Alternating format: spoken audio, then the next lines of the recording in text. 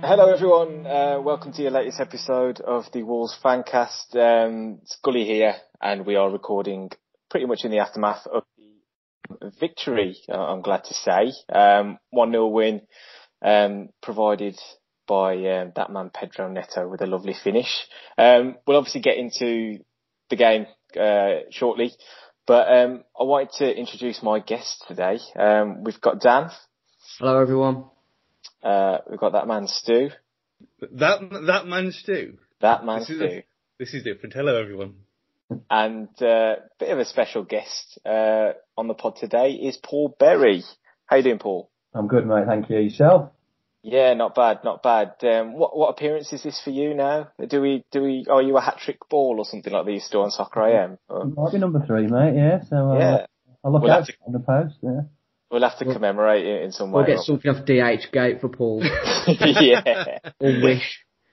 That sounds about right. Sounds about right. Well, as is the way with football at the moment, boys, it's quite an active week amid Wolverhampton Wanderers as a football club.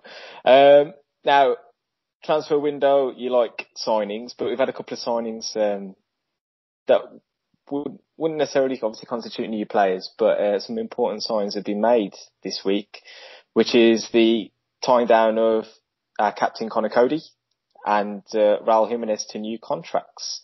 So, Dan, let me start with you. What do you think about these new deals? What do you think the sense of doing this is, really? Massively important to keep the continuance of the squad that we've got, the philosophy that Nuno's trying to build with his key players. I think someone said at the start of the window, you're recouping 80 plus million, and you're still able to keep the likes of Raul, Neves, Coady, Bollard, your main spine of the team. I think everyone would be mostly happy. Stu, Jimenez obviously has been such a key figure for the club over the last couple of seasons, signed until 2024. Now that probably allays any of the transfer rumours around Jimenez for the short term. But what do you think of the idea that he's going to be here till 2024? Well, his contract's till 2024. Let's just say that. I mean, it's great news. I mean, I was one of the ones at the end of last season thinking that without European football, will certain people still be here, and it just knocked them fears on the head for me more than anything else. And do I expect him to still be here in 4 years? I mean, it all depends on our club performance as a whole, but it gives him security, and it gives us a bit of money leeway either way now. So it's just a good deal all round. Same with Coady. I mean, Cody's never going to go to a better club than Wolves, is he? Let's be honest. And you can't really see him leaving. But on Raul's point of view, if we do stagnate and he wants to move in 18 months' time, we've still got 2 years on him. So it's just a superb deal all around for me. Paul, I think I'm right in saying you've worked with Conor Coady in the past, tied down till 2025. How important do you think that is for the club? Yeah, I think it's massive. I worked with him for a couple of years while I was there, and I think he's just, I think everyone's seen what sort of character he is and what sort of guy he is, and he's exactly the same behind the scenes. I think he's almost like the glue that kind of holds everyone together. He's probably almost the last one standing now, isn't he, from a sort of few years ago, and I think as well as on the pitch, with that system, I'm not really sure who else in the squad could potentially play that position. But off the pitch as well, I think he's massive. And the same with Jimenez for me. I think if you'd pick one player almost that you wouldn't want to lose, just because I'm not sure there's anyone else in the squad that could play that role as well as he does. I think it's him. And so, echoing what both the guys said, I think being able to keep him this summer for me is massive. And, who knows whether he was going to go anywhere, but I think he'd have been a huge loss and perhaps more difficult to replace than others. Anybody think Jimenez, at the age that he is, thinks he might have hit his peak already, or might be on his way down as a footballer over the next few years? Well, for a striker, it's prime years, eh? He's signed his prime years to stay in Wolverhampton, which is incredible, really. But yeah, you think at the end of them 4 years, he'll be what, 33, 3.5, 34? Then you'd start thinking, yeah, you're going into the Sheringham territory then. Sheringham, not inside baseball into the WhatsApp group where I'm pretty sure that Gully. Did you ever see John Aldridge play? I've seen him miss a penalty in an FA Cup final, but that's not obviously at any point during the time I was live. But that's about it. Well, I've compared the playing of young Silva and Jimenez to Rush and Aldridge, and got mocked for being too old. But yeah, I think his prime years are here, and his videos. I mean that weird video that he did with Bully, which is go and watch it yourself. It's just gold. All kinds of gold, comedy gold, Wolves gold. But his best years are going to be here, and I think to commit himself, and he's clearly happy here. If he wasn't happy, he'd be gone. And you've got certain people on weird Everton fans. You've got Matt Hand on Twitter, who's obsessed with Wolves and talking about him all the time and going to United and all this nonsense. And he's gone nowhere, and it's a compliment to Wolverhampton and the club, both at the same time for me. And to commit going on a ramble, but to commit his future and to commit his prime years to Wolverhampton, he's superb for the town and the club. Yeah, I can see it already. 2023, 12 months left on his contract. Nice big payday in China, eh? That sounds about right. And I'm sure Fosun can wheel a deal or something for us in that sense. Right, and we've got some more incomings and outgoings as well. Obviously, the transfer window is open till tomorrow. All but confirmed, I think, that Ruben Vinagre is on his way. Obviously, he's absent for the game today as well. Now, we know he had all sorts of potential back in the Championship especially, but what do we make of this, guys? Paul, I'll go to you first. What do you think about the Vinagre situation? I think, I mean, I listened to you guys last week talking about it, and I think he's not quite made the progress perhaps that either, fans would have wanted or Nuno would have expected. And I think there's been a few sort of younger players like that, haven't there, where if they don't take the chance when they come into the team and they drop out again, they're at an age where he's not played a huge amount of games in his career, and it kind of almost feels like he needed to go somewhere to progress. Now, whether that was on loan, as this is, but equally, if it goes through, it looks like it could be a permanent deal potentially. So yeah, I think probably the right call. Sort of in a way compares a bit with Morgan Gibbs-White for me, who probably needed to go out and do what he's doing, albeit in the Championship, but never really played a full season of constantly playing rather than just dipping in and out. So I think he had a lot of attacking promise. Obviously defensively, perhaps from time to time, let a few things slip. So I think whether Nuno's probably had a look at him over the sort of last few months pre-season and that deal sort of come about now where they can let him go and bring in someone else, and he's probably just thought, Ruben's not really going to feature for him consistently, so let's do the deal. Yeah, it's an interesting one for me because I think back to certain games, Sevilla in the Europa League, he had to come in and do a job for us, and he played, I think it was one of the better games he's had. Last season, Manchester City away, he started that game and we won 2-0. He has shown he can be relied upon at certain times, but Dan, will you miss the step over King? I think we'll all miss those L1R1 control pad moves that he had locked down, but I just think Wolves it's like we're in the editor mode, isn't it, with like finances, and somehow we've managed to get ridiculous money for another young player who's people are saying is not good enough for us, but he's somehow going to another Champions League team. It's a bit on paper, it's a bit how we ended up in this state, but I think we all agree that he has stagnated over the last year. I mean, it's all hearsay. Has he really settled in Wolverhampton when he's not getting the game time that he probably thinks he deserves?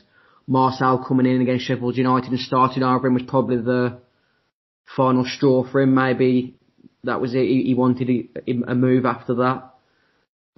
It's just all about who we're getting to replace now. I know there's talks of Ryan Aït-Nouri from Angers, but I still think there's got to be someone better than him that we've got lined up to fill straight in. I think that at the moment we're struggling with a turnover of players and the new players not knowing the philosophy and what we're trying to do, or whether we're trying to do too much in too little time. You don't think Aït-Nouri's going to go straight into left back? He played. He's got to be lined up, hasn't he, to fill straight into that role? But doesn't know any of the team players. Doesn't know whether really, acclimatised to the physicality of the Premier League straight off. It's a big gamble on a 19-year-old, regardless of the potential. And he did play pretty much the whole of the season until it was cancelled for Angers, but last season though. So he ain't the French equivalent of Vinagre from appearance-wise. That's why I'll just presume that. I mean, we'll come on to it later. Well, Stace played there today, but I think he's just nailed on to just come straight in. I mean, either way, if he's next to Bolly or Stace, he's got someone who can speak French. I mean, I don't know if he can speak English. You'd presume he would do, because obviously everyone does.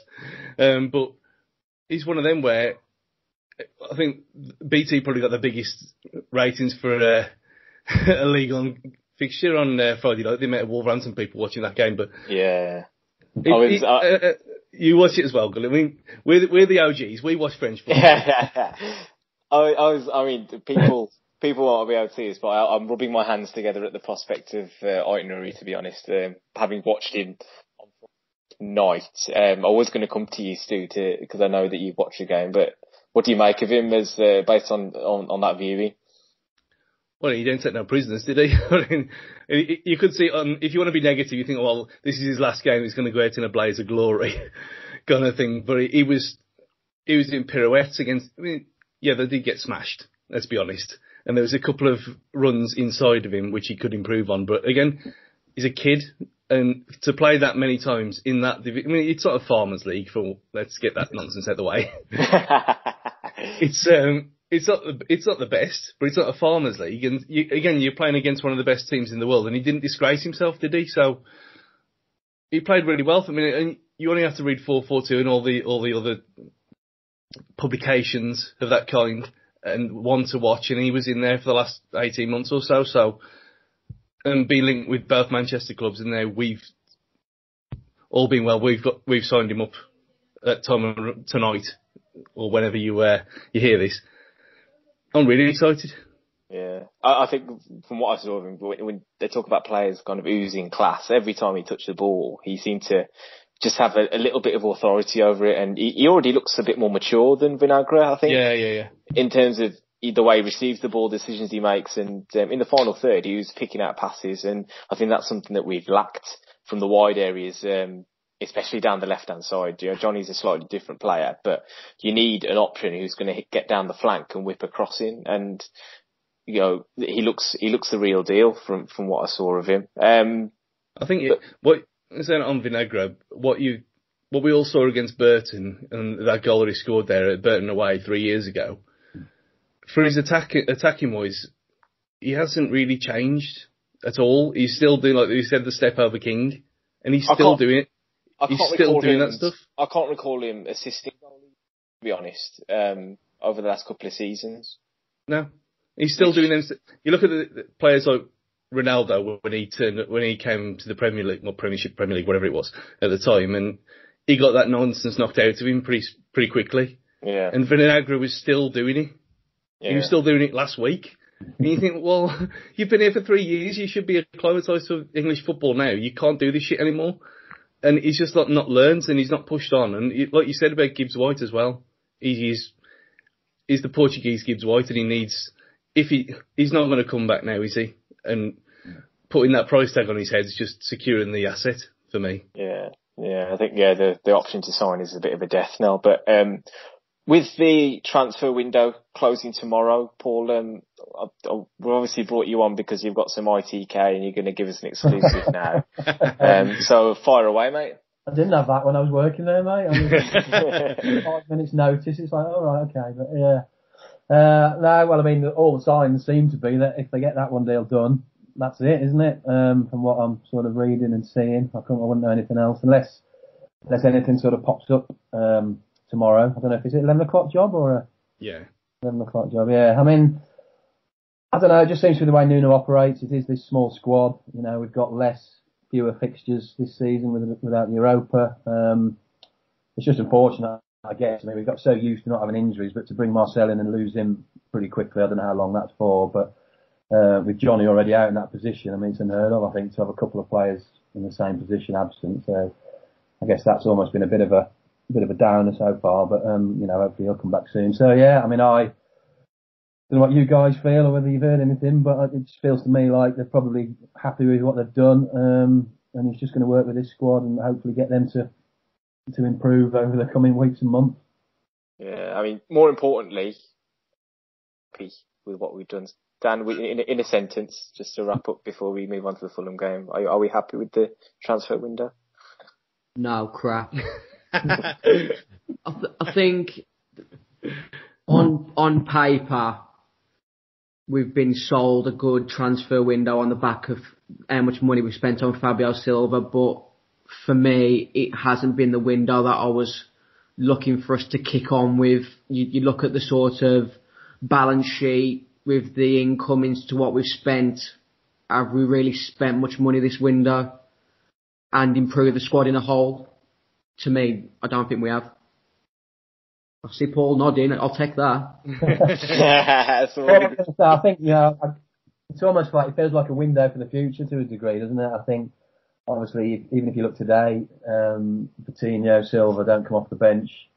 So again, I think there is this thing with Nuno. I think he just loves working with players on the training pitch, and hopefully those two, are going to come good and get more minutes sooner rather than later. But yeah, I suppose it feels like a sort of transition now, I think, doesn't it? Almost like we're losing a couple of players that have been key players for the last 2 or 3 years. So no, it is, it's going to be interesting to see how it pans out, really.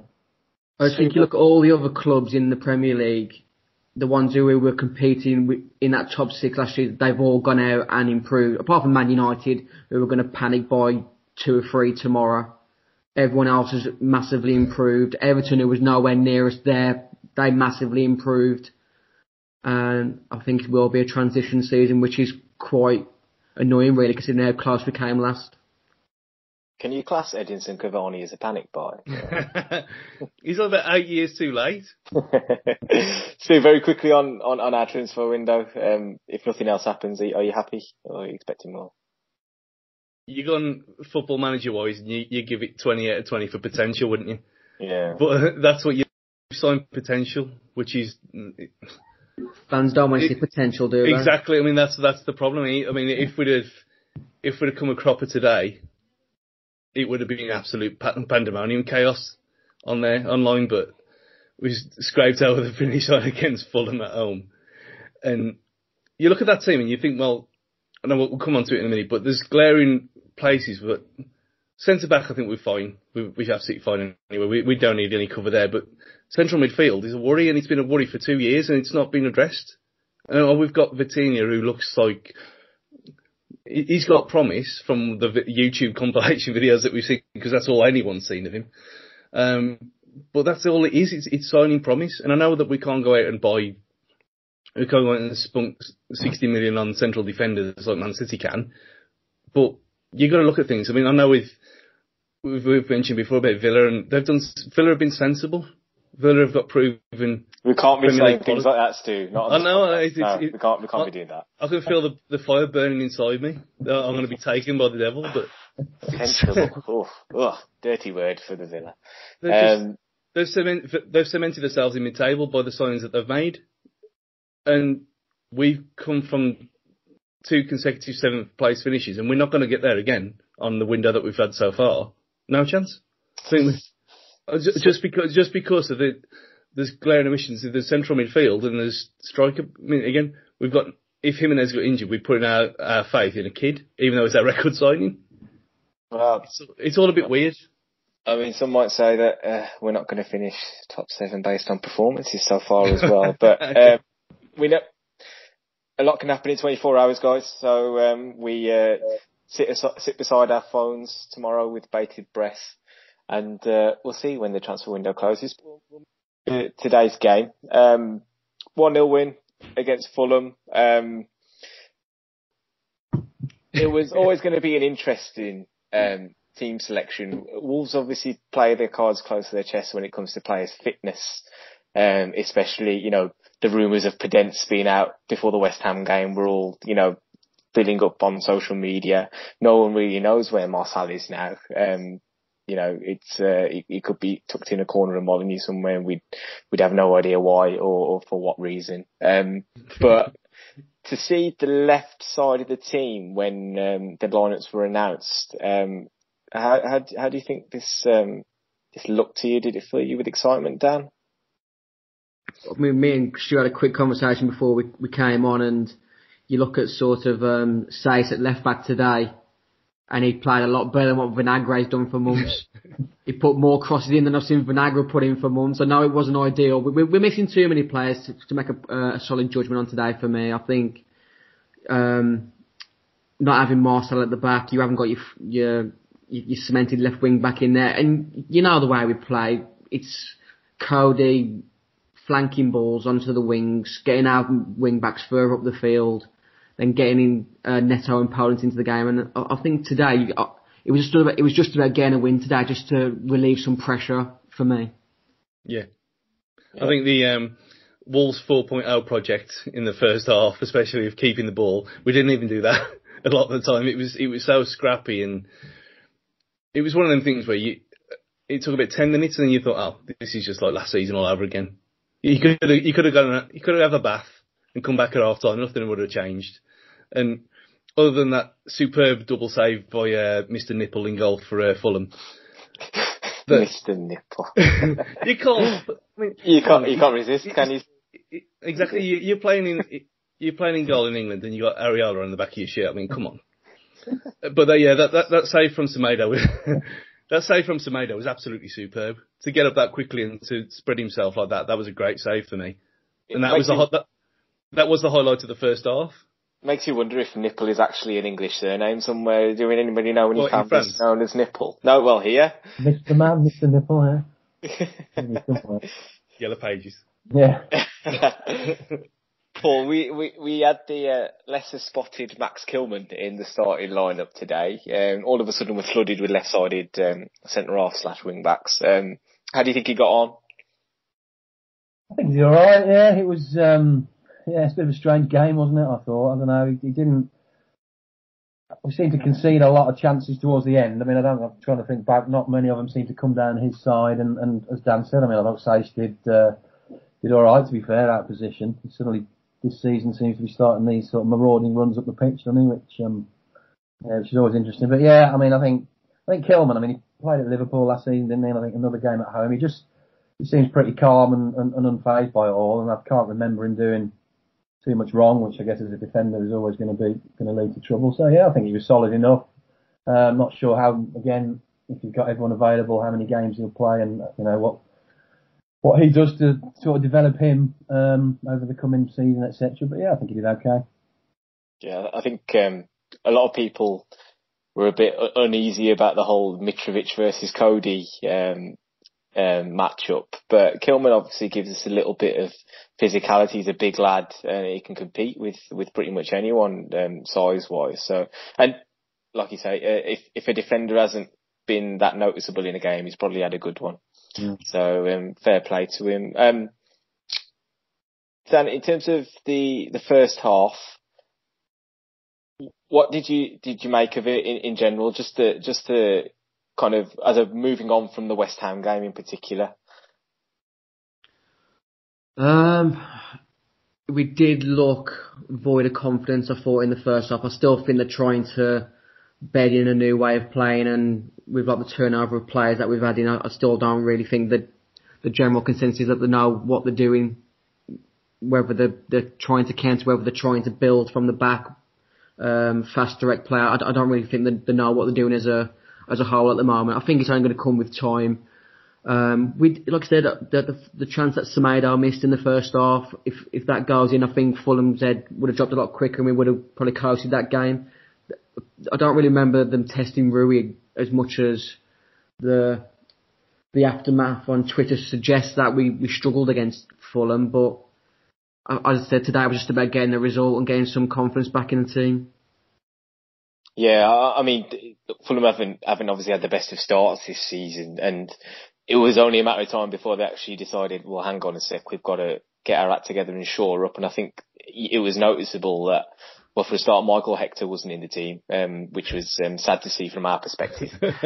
And they were noticeably just a lot more secure, patient, tentative with their shape. Stu, I mean, we've obviously seen problems from Wolves' perspective in breaking teams down last year. I mean, it doesn't really look like we've moved on in that regard, does it? No, I think that's exactly what I was saying about central midfield problems as well earlier on, that we still haven't got anyone to unlock the door when teams do this to us. And it was very much pass sideways. It was like the Carl Henry Tribute Act a lot of the time from everyone. And it was, you could just see where it was going to happen, what was going to happen. You go down the left and you come back in, then you go down the right and you come back in, and there was no movement. There was no, it's just frustrating and annoying because it's nearly 4 years now of this, onto the fourth season of the Nuno, and this nonsense still carries on. And you think, why? And this is the whole point where he said about we need to change as a team, and we've gone as far as we can. But if you've got Vitinha on the bench who can unlock teams like this, then just put him on, just give him a go. And it was just, I don't know who it was in the group who said, is anyone awake now or something like that at half time, but it was true. It was just boring again. And you can see a shot from outside the box or a set piece is the only way we was going to score, because we can't break teams down still who just flood the defence. It's just ridiculous. Yeah, I mean, I think we were hamstrung by the left side not being at optimum level, shall we say, because, diagonal right wing were available there. Nelson Semedo actually had a couple of opportunities to get in behind.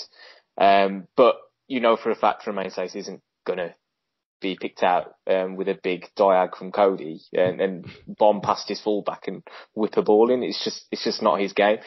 For a start, I mean, Paul, I don't know if you had a clue where he was actually playing, because he kept popping up in really odd positions. Did you spot this in the game? He kept wandering around in the air. I think, again, I don't know if this is part of the sort of new tactical sort of total football, etc. But yeah, it was, I don't know, I mean, I was with Dan. I think it was literally just about trying to win the game today. I think it feels like, I don't know, it just feels like it's been a strange time, doesn't it? With no time between the seasons. I think it was 5 weeks between the last game of last and the first of this. Players coming in and out, a couple of injuries which we're sort of not used to, and obviously at the same time trying to change to a new way of playing. It just feels, it all feels a little bit strange. And I think, I mean, the problem, if you like, I said earlier, I think Nuno, he just loves the training ground and getting the players bedded in and playing how he wants to. And obviously now, we've got 2 weeks internationals where most of them are away. So I think it will come good. It's just probably going to you need 2 or 3 clear weeks on the training pitch, get people fit again. It's old cliches coming out, but I do, I really think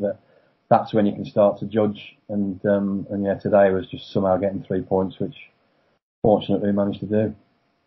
Yeah, I think. So there was a time after about 10 minutes when Kilman was saying to Saiss, go over there, when he was in the centre circle. It's bizarre. I think, you get the odd number 10 who can kind of have license to pick up the ball wherever they want. I think Saiss is, Nuno's invented this new position, roaming catch it man. And Saiss is just allowed to wander all over the pitch, kicking whoever the hell he fancies. The roaming Saiss. Yeah. Did he get booked today? No, I don't think so. I think he avoided it. Yeah.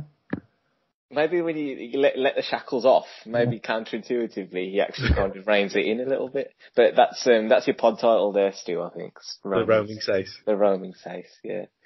I mean, the obvious highlight of the first half was missing up on making that double save.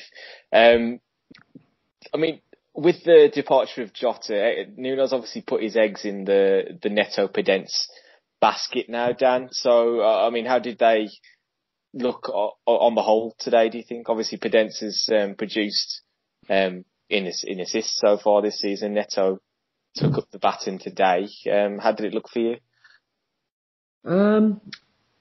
Those 2 young lads that you just mentioned are on their way to fulfilling that Jota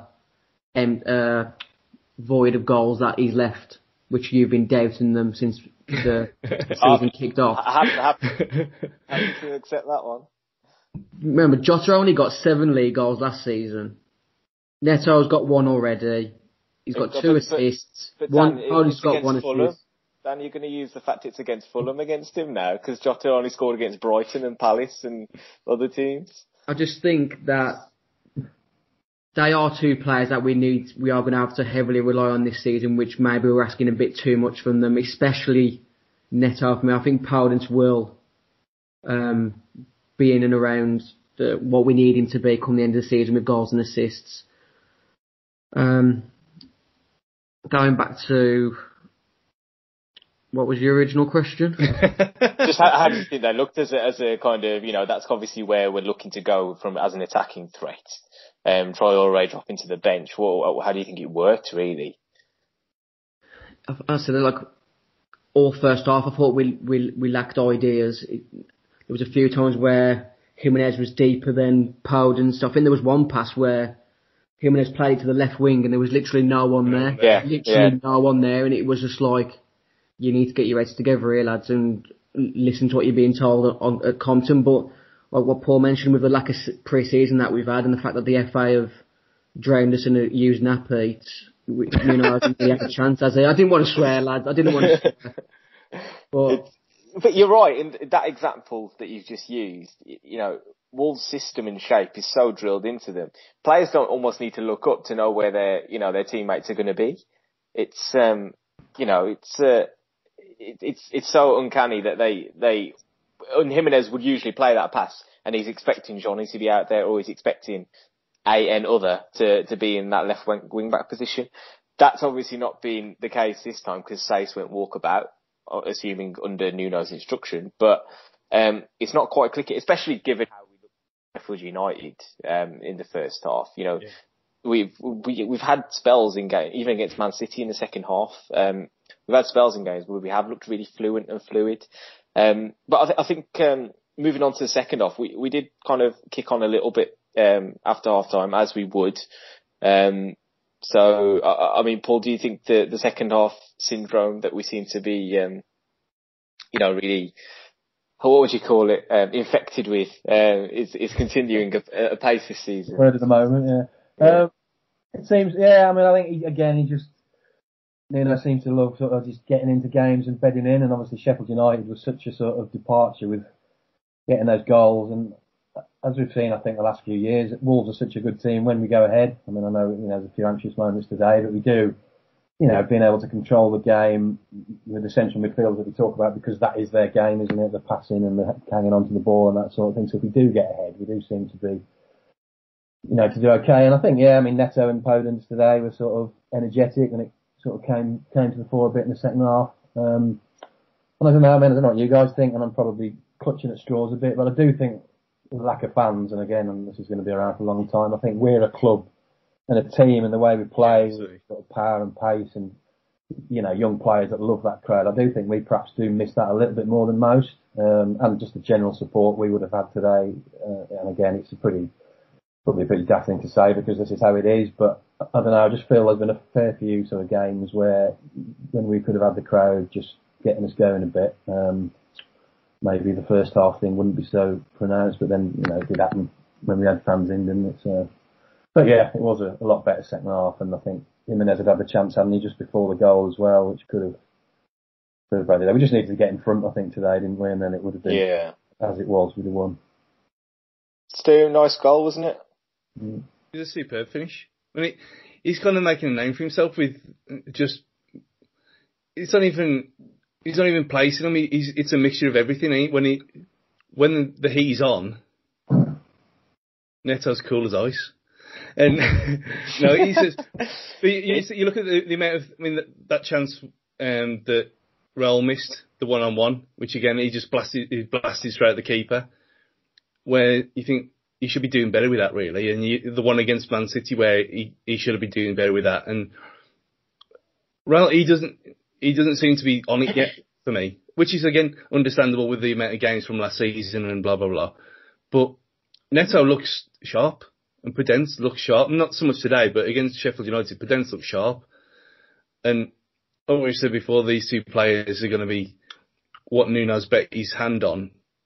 And today it worked for him because that finish was absolutely sublime. And I think in the first half, there was a lot of things that we mentioned about Jimenez's little pass into the touchline. A lot of it was like muscle memory from last season where they were passing to nowhere. And you think, well, what are you doing? And you think, well, yeah, Jota would have been there or Doherty would have been there, blah, and that kind of thing. So it's like retraining each other and retraining everyone to a new style of play and a new way of thinking in the space of, 4 or 5 days before the season started. And it's like when Solbakken tried to change Mick McCarthy's team and look what happened there. And obviously that's not going to happen here. But it's trying to change your mindset and it's going to take time. But yeah, that, from what your actual question was, it was a superb finish from Neto. Absolutely superb. Yeah, I mean, I kind of, this game reminded me a lot of the Burnley game post-lockdown where, you know, it's been a bit of, you know, a bit of touchy-feely in the first half, nothing really to, you know, say. And, you know, we scored a really nice goal, but then we decided to drop off and allow Burnley, who would not been in the game at any point until we scored. And Fulham, it felt, weren't really in the game. I mean, they brought on Ademola Lookman, who suddenly looked like the best player in the Premier League for about 20 minutes. But Dan, does it concern you the way that Fulham came back into the game? No, not particularly. Just because of the way what you mentioned, I think it's standard for Wolves under Nuno in the Premier League that once we go 1-0 up, that we will absorb opposition attacks and then try and do them on the counter again. My worry is when we play a better team, is giving these teams better chances. Then what's going to falter us? My main concern at the moment is the fact that what Stu mentioned, just Jimenez doesn't seem to be properly on. I think he was trying too hard in that second half to score once he missed that first chance, because there was a moment where, if you remember, he had a blocked shot when he really should have played Podence in. Yeah. So maybe he's trying a bit too hard at the moment. Maybe he's got his big deal now and he don't care anymore. I don't know. His goal bonus must have gone through the roof on the new contract, hasn't it? That's what it was. How much they must be paying him now for him to stay for 4 years makes me wonder what the wage structure is and why we haven't gone out and why Mendes hasn't got James Rodriguez here. What's the wage structure now that he's re-signed? So you're saying... With every silver lining, there's a cloud with Dan, I think, isn't it? Is it you're effectively saying that Raul Jimenez is the new Jamie O'Hara? Oh yeah, he's going to call it in now that he's got his new contract. Yeah. He'll be turning up to flipping Compton a red Ferrari next week. Lest we forget, he wasn't a striker of that much repute before he arrived at Wolves. I mean, he has a lot to thank the club for. You know, the fact that he's shown a bit of loyalty, you know, maybe that's just reward for what the club's done for him and what Nuno's done for him in particular. Because, you know, it's only the last 18 months he's been spoken about as one of the best number 9s in Europe, for sure. Yeah, absolutely. So, I mean, Paul would... Last chance to go on it, I think, as well. You know what I mean? I think you're right. I think this was probably, if he was going to get a big move to a big European club, this was probably his chance because of, you know, how as he's getting older, which I think that's a positive. Like I think Stu said earlier about him staying, you know, I think that's a huge kind of boost, really. But again, yeah, the pressure's sort of on him now. He's the main man, isn't he, again? And he's got a new contract, and so, yeah, fingers crossed he starts finding the net. I think he thrives on having that role. I think that's why he has stayed. Yeah. He hasn't been trusted to be a club's number 9 wherever he's been. And I think we were talking about earlier whether maybe he has already peaked, but the fact that he hasn't really been playing week in, week out for the clubs previously probably does us a favour, really, in the long term. Yeah, and there's been countless examples of players who, you know, will move on from a club, suddenly start playing games, and all of a sudden they all will beat us. Going back to the game, Paul, there's a bit of squeaky bum time, I think, towards the end of it. I mean, off the top of my head, Kamara's chance being the one moment where you thought, oh, we've got away with one there. Dan, I really appreciate the point you made about not being too anxious. There weren't really too many counter-attacks going the other way, I think was my concern. Paul, would you agree? Yeah, I guess, yeah. No, it did feel, almost again, going back to that Burnley game, where you just thought that, you did think we were inviting it a bit, and equally you thought, well, they're not going to score, and obviously the penalty came and they did. And I think, it only needed one moment, didn't it, or a mistake at the back, or that chance to drop a little bit further down and it was in. So I think, and again, especially with Traore, I suppose sending him on when we did, you almost hope that he's then going to carry the ball up the pitch, and ease that little pressure for the last sort of 10, 15 minutes, and didn't seem to happen today, did it? Which was a bit concerning. And I think that's the first time I've not seen him dribble past someone in a game. Because he only touched the ball. Yeah. Yeah, he tried to go on it, did he at all? But so it was, and I think, Crumbs, you can imagine, like you say, what would have happened if we had conceded. But, strange game and a bit worrying at the end, but 3 points now, and I don't think anyone will remember it for too much longer, will they? I guess in many ways we were lucky it was Fulham. Stu, I've been calling for it, but do you think there's any coincidence between Dendoncker returning to the team and us winning the game? Well, absolutely not. I mean, you can't play them two, Neves and Moutinho together anymore. It's like the Gerrard Lampard thing for England. It's just blatantly obvious now that it's got to that stage where they're just in each other's way, and you play one or the other. That's why when I saw Moutinho warming up, I thought, well, he's going to take Neves off because he's for some reason he was getting himself all worked up, and he was I'm amazed he got himself sent off the way he was just kicking out at people and being all rash, and it's weird for him. But that's what I thought the change was going to be. And then as soon as he came on for Podence, I thought, oh no, here we go again, holding on to a 1-0 lead. But it's Dendoncker just makes everyone else work. He's like the I know I've said that phrase about being the pivot before, but he's the cog in the wheel that makes everyone else free in a way, because he just does his job and he don't stop running. And with the other two, you can't play them two together. And then when the three of them were on the pitch, they were all in each other's way as well. So you either play Dendoncker, like we've said, Dendoncker and someone else, not Dendoncker and two others. It just doesn't seem to work unless you play Neves, Dendoncker and Vitinha. Well, we haven't seen that yet, so maybe that's one for the future. But just Neves and Vitinha on the pitch together, it's just not working. It's been about 4 or 5 months now, and towards the end of last season as well, where they're just in each other's way and they're just too similar. But it's Dendoncker and +1 for now. Yeah, I think if you were to kind of summarise today, going into an international break as well, 1-0 win, clean sheet after last weekend's debacle. I guess there's not too much you can argue with, performance, there's obviously some question marks over it, but ultimately we've got what we want. So, if we move on to a man of the match, lads, Dan, I'll start with you. Who really stood out to you? It's a tough one, really, because obviously it was all about just getting the win today, but I don't think there was really anyone that was above probably 7 out of 10 today. Any disagreements with that rating? Well, I've got 3 7s, the rest 6. If I had to commit to one player, I'd probably go with Raul, just because I thought he worked hard again. Could have had 2, maybe 3 goals on another day. But I just think there was all just standard performances, and I was just a lack of confidence on the back of West Ham. I think they can just, if I had the bottle of champagne, I'd just take it in the dressing room and say, pick who takes it on, because none of you really deserve it. But you're drinking yourself, Dan, is the answer to that question. Teetotal now. It's over October. Stu, what do you reckon? Well, I had a few. We said about how Kilman just manages to just slot in like he's played every game for the last 4 years in a row, and he's just imperious every time he plays. Somehow, it doesn't make any sense. How he can just slot. Shout out for the 31 minutes count on the futsal mention today.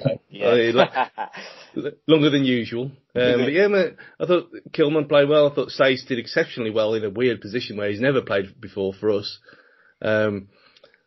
I thought Neto did okay. Obviously he got the goal, but it's a collective blanket of obscurity and a bit of magic in the end. So Neto just by default, just for scoring the goal. That's a very Football Manager thing to do. That just give it to the guy who scored. Exactly. Paul, any other individuals might have stood out? Exactly the same, I think. Yeah, no, it's difficult to pick really. I think, Neto got the goal. He's the option, and I think he did try and make things happen even in that first half as well. But then, I guess the only other way to look at it is maybe, there's a lot of concern about Cody going up against Mitrovic, but I think Cody, maybe it's a collective that they did manage to keep him very quiet, and we saw a couple of the crossfield passes again, but yeah, very, difficult to pick out, but if it was anyone, I think it'd have to be Neto. It's the life of a defender. When you play badly, you're an individual, but when you play well, you're a unit, aren't you? And you can't pick that. But I was actually going to pick out Kilman, I think, just because, again, drafted him from the cold, really, and just slotted in. There was a funny moment, I thought, when in the first half, I think he called in a slide tackle from about 5 seconds previous to when it happened, and he gave a free kick, and I could see it from my sofa that, you're not going to win that, mate. You're just not going to win it. I'm sorry. And he cleaned out Bobby Reid, I think it was. But fair play to the guy. As well, didn't he, in the first half? He was. I can't remember who it was. There was a bit of a ding dong in the corner, wasn't there? Yeah. He was. I wouldn't necessarily go around trying to mess with him. But a good 3 points to take home in the end, boys.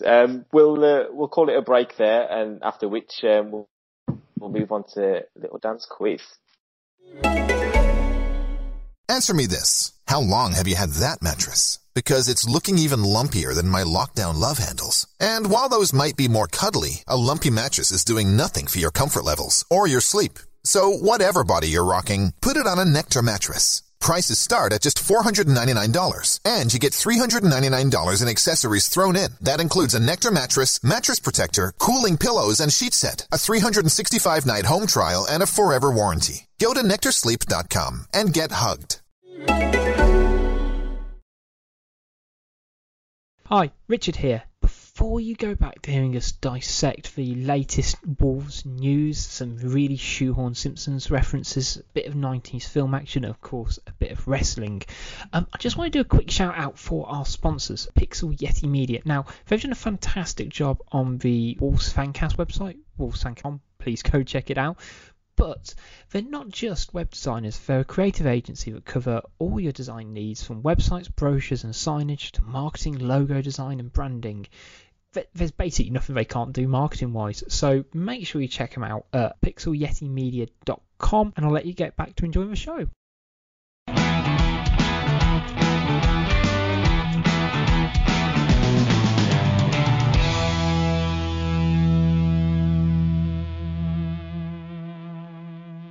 Welcome back, guys, to the second part of the Wolves Fancast. As usual, we've got Little Dan setting up our quiz for us. Paul, am I right in saying you've got like 100% record in your quizzes? Yeah, 2 in 2. Is that right? Oh, crumbs. Pressure's on. Yeah, so, like I say, we're gunning for you here. Oh, yeah. Yeah. Over to you, Dan. Yeah, we'll see. Okay, so, as usual with the quiz, I'm glad you mentioned earlier, Paul, that you did actually listen last week, so that means you sort of know the rough format. Yeah. That worries me, to be honest, mate. Yeah. I didn't get any of them last week. It's the usual format is I'll ask a question. Yeah. You lot will get it wrong and then moan at me saying it's too hard of a quiz. Yeah. And then we get to the next question. So I'll come to you first, and obviously because you're the oldest one of us, Paul, no offence, you can have the oldest period question, which is, on the October the 9th, 1999, Wolves beat 90s rivals Bolton 1-0 at Molineux. Who scored the winner? God. There's only one name in my head for that. Only one. It has to be that man. I don't even know whether he was around. This is ruminating. You get old, mate, the memory goes. It wasn't Robbie Keane, was it? Unfortunately not. Gully? I was going double A, yeah. Adi Akinboye. Oh. It was Adi Akinboye. Yeah. So I'm not giving you the point, Gully. Oh, that's... Hang on. Just for the non-video viewers, I did put an A there. I just thought you was calling out a recovery call. That's what it was. Okay, I'll come to you now, Stu. October the 6th, 2007, Wolves ran out 1-0 winners at home to Coventry. Who scored the winner? Oh. So think back to that Mick McCarthy promotion season. Paul's celebrating already by the looks of it. I was 7. 07 wasn't the promotion season. 07-08, wasn't it? 08-09, wasn't it? Yeah, that was the missed by 1 point season. Okay. I still think I've got it. You don't get a point play. You don't get a point play anyway. Was it Freddie? Unfortunately not. Paul? Neil Collins. It was Neil Collins. Good shout. Paul Eder in the 90th minute, if you remember correctly. Yeah, he did score some winners for us, didn't he? I remember Doncaster being a big one. Yeah, Doncaster. I now know why I thought it was the promotion season, because the next question is about the promotion season. There we go. Was, who was our record signing that season? Just that season in particular? Yeah. That season, it would have been Christophe Berra. It was Christophe Berra. Apparently, £2.3 million in the January. Oh, and what a signing he proved to be. So, as far as I'm aware... I used to like him. I don't know why you're laughing. I used to quite like Berra. He had a bit of an odd running style. You lot was talking about how good Max Kilman was today. It was basically Christophe Berra. Yeah. Just done his job. Without the floppy hands. Yeah. Just done what he had to do. Didn't do anything extraordinary. I don't remember him making a key pass forward. I'm not trusting Christophe Berra on a futsal pitch. No. Okay, so the next section is obviously the answer smash question. Paul, you know how to play this, don't you? Yes, I think I saw that. Yeah, I heard this one. Yeah. Former Wolves goalkeeper who sang a song called Freedom. Good one. George Michael Oakes? It was George Michael Oakes. There you go. Did you not get that, Stu? I was thinking of David Hasselhoff. What? The song called Freedom? Stu's useless at this round. David Hasselhoff sang a song called Looking for Freedom at the fall of the Berlin Wall. Oh, yes, I think that. Yeah. You're so old, Stu. It says a lot that we all thought the very straightforward response of George Michael, and you went to David Hasselhoff. I've got a picture of David Hasselhoff holding a gold record in my kitchen. Oh wow! You might have racist somewhere you are. Who did I come to second last time? Was it you, Gully?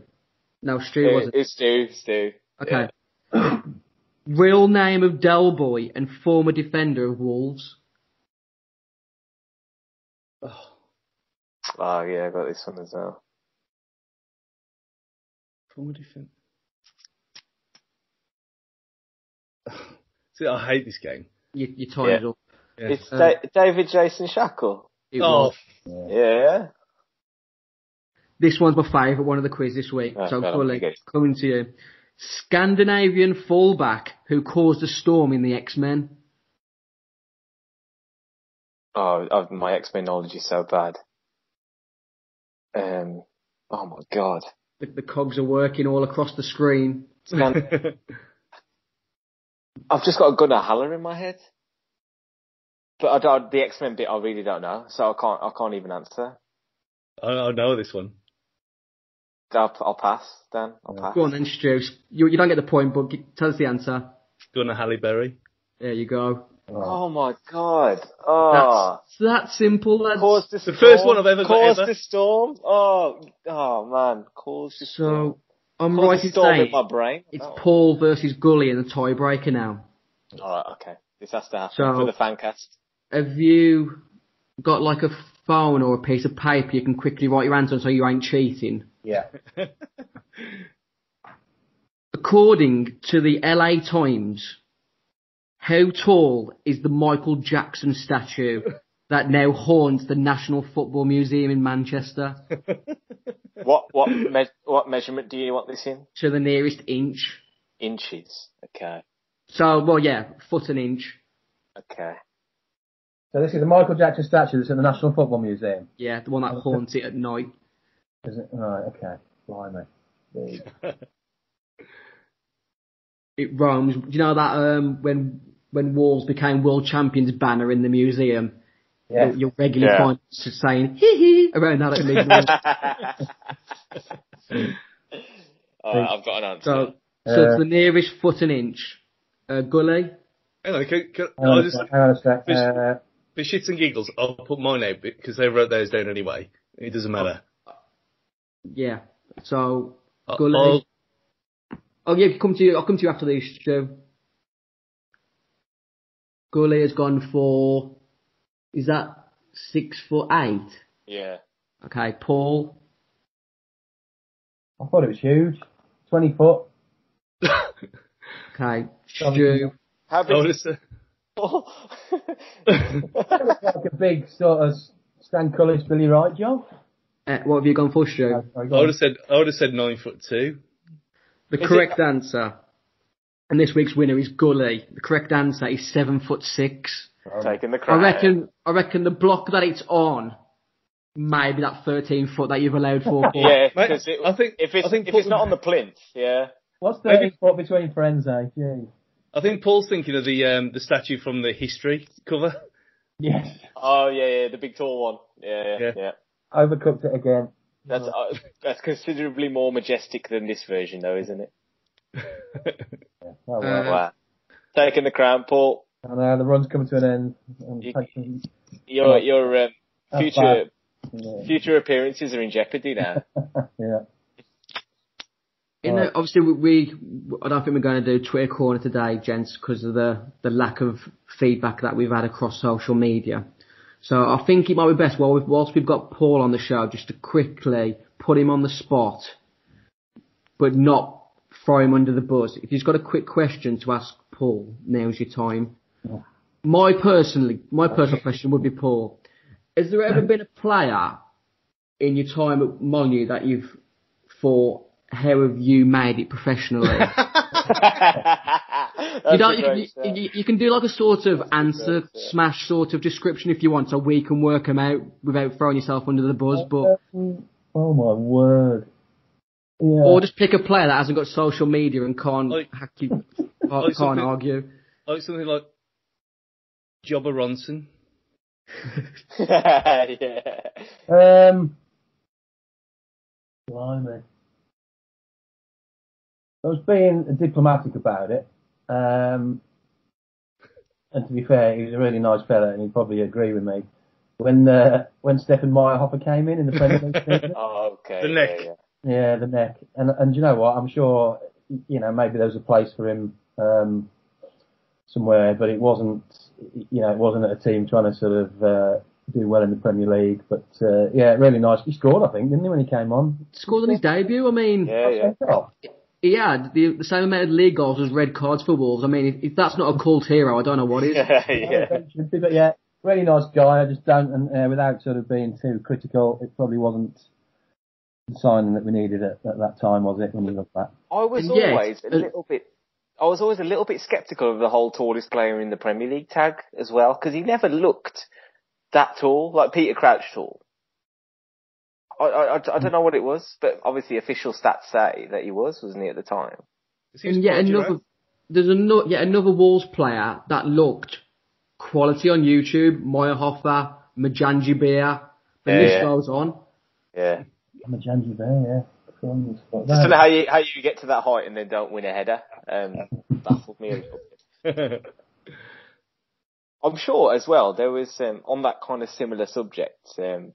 Some kind of social media exchange a few years ago where Frank Nublet was calling out Bjorn Sigurdarsson for not being of any fit shape to be a professional footballer at one point.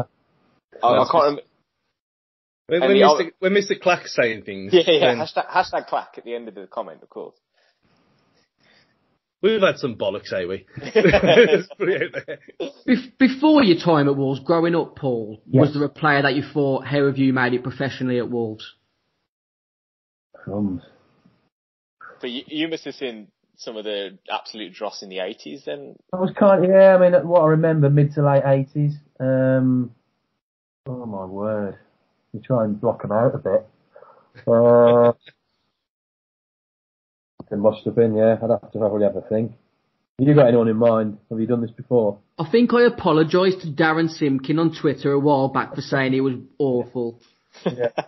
I mean, to be fair, there's a lot of people who Jason's had on the Wolf Whistle who've come on, who've admitted that they were shit, but they've been really great guys. And you think, I feel sorry for abusing you, even though I wasn't even born. It's very good. I do wonder how many players in that kind of 80s to 90s era would actually make it these days, to the level that they got to, with whether it was Premier League or Championship level. Because you watch a video of a 90-minute game. I remember watching in lockdown the playoff final, even the 2003 playoff week, and it was one of the worst games of football I have ever seen in my life. And I just remember obviously the occasion was ridiculous, but the quality of the football was absolutely shit. Have you ever gone back and watched the 1966 World Cup final? How bad that is? No. I mean, obviously you was there, Stu, so I can't. Yeah. Me and Paul watching it live. I've got that on DVD years ago, and I watched it. I thought, this is just all. It's not even football, half of it. It's just terrible. It's shit. It's all coming back to me now, some of those players, I know it was mid-90s, remember the likes of, it seems to have a spate of bringing in random, like Jens Duve. Yeah, I knew you were going to Jens Duve then. Is it Jesus San Juan, Serge Romano? I mean, all these guys, I don't know whether it was ahead of the curve with European football, but I don't think any of them played more than 5 games, did they? You're missing the king out there, Paul. Mr. Neestroy. Robert Neestroy, yeah, crumbs. Paul, was you ever working when we first moved to Compton, and it was just like a bunch of porter cabins? Was you at the Mail then, or was it? Yeah, no, I was just on the Mail, I think, the last couple of years. So you had to did you ever visit? Yeah, you had to go to the tennis club to do interviews. And I only remember it because it was quite funny because the press office was great, and you'd sort of put your request in for a player, and I used to request Stefan Everson quite a lot. But every time he never turned up. Yeah. So eventually, he was in Walkabout, wasn't he? I don't know what he did. So it became a bit of a thing where I sort of requested him every couple of weeks, and I think we got to about 10 times, and he never turned up once, and still haven't done that interview. But yeah, so it was interesting times. They reckon that Dino Baggio turned up, don't they, and then saw the porter cabins and disappeared pretty quickly. And why would you take him to the training ground? I just don't know why you do that. Get him to sign at Molyneux and then show him afterwards when it's too late. But yeah, so Gaza running around the tennis club are interesting times. But yeah. When I remember when I put that during lockdown, I put that picture of Gaza in a Wolves kit on Facebook, and there was loads of people saying, "What? When did this happen?" Yeah, they didn't know. Yeah. Especially our American friends who'd obviously never heard the story and why he was here. Yeah, it was. If only that had worked. Because I remember we played Burnley away, and when he was playing for Burnley, I think it was. And was it Burnley or was it somewhere? It was somewhere like that where he. He did have a spell at Burnley, yeah, definitely. Yeah, I think because Ian Wright was there as well. I don't know if it was the same time, and he came over and he got a standing ovation when he was taking a corner. I thought, yeah, this is a proper legend. Well, that was another one because I went trying to get an interview with him. Obviously, he was only on trial, so he wasn't really on the same. So we went. He played in the reserves at Agborough, I think. Well, he did at Kiddie. And so there's 2 or 3 of us went to try and grab him afterwards. It was like, what are you going to do? Do you want to sign? And all that sort of stuff. And all of a sudden, we saw the team coach leaving, and he was like waving from the back. It was like, how the hell did he get on there? And he'd come out in like a big steward's coat. And just walk past him, even spotting him. And, so yeah. What a bloke. What a bloke. Alright, well, I think that wraps us up nicely for this edition of the Fancast, guys. So it's probably a goodbye from Paul for the time being.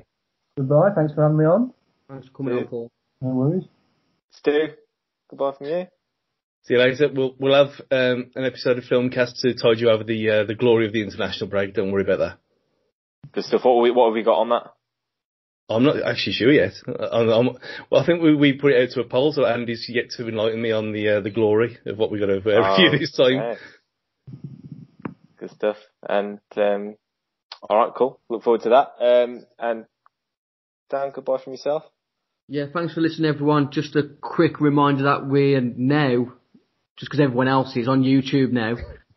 And we've put out a Twitter competition today where you can win a new Wolves shirt of your choice. All you got to do is retweet the post and subscribe on YouTube, and then the competition closes the day of the Newcastle game, the end of the month. So good luck and enter that, and take care, everyone. Great, yeah, we'll definitely be going for that, guys. Great, thanks for listening from me, guys, and we'll hopefully be speaking to you soon.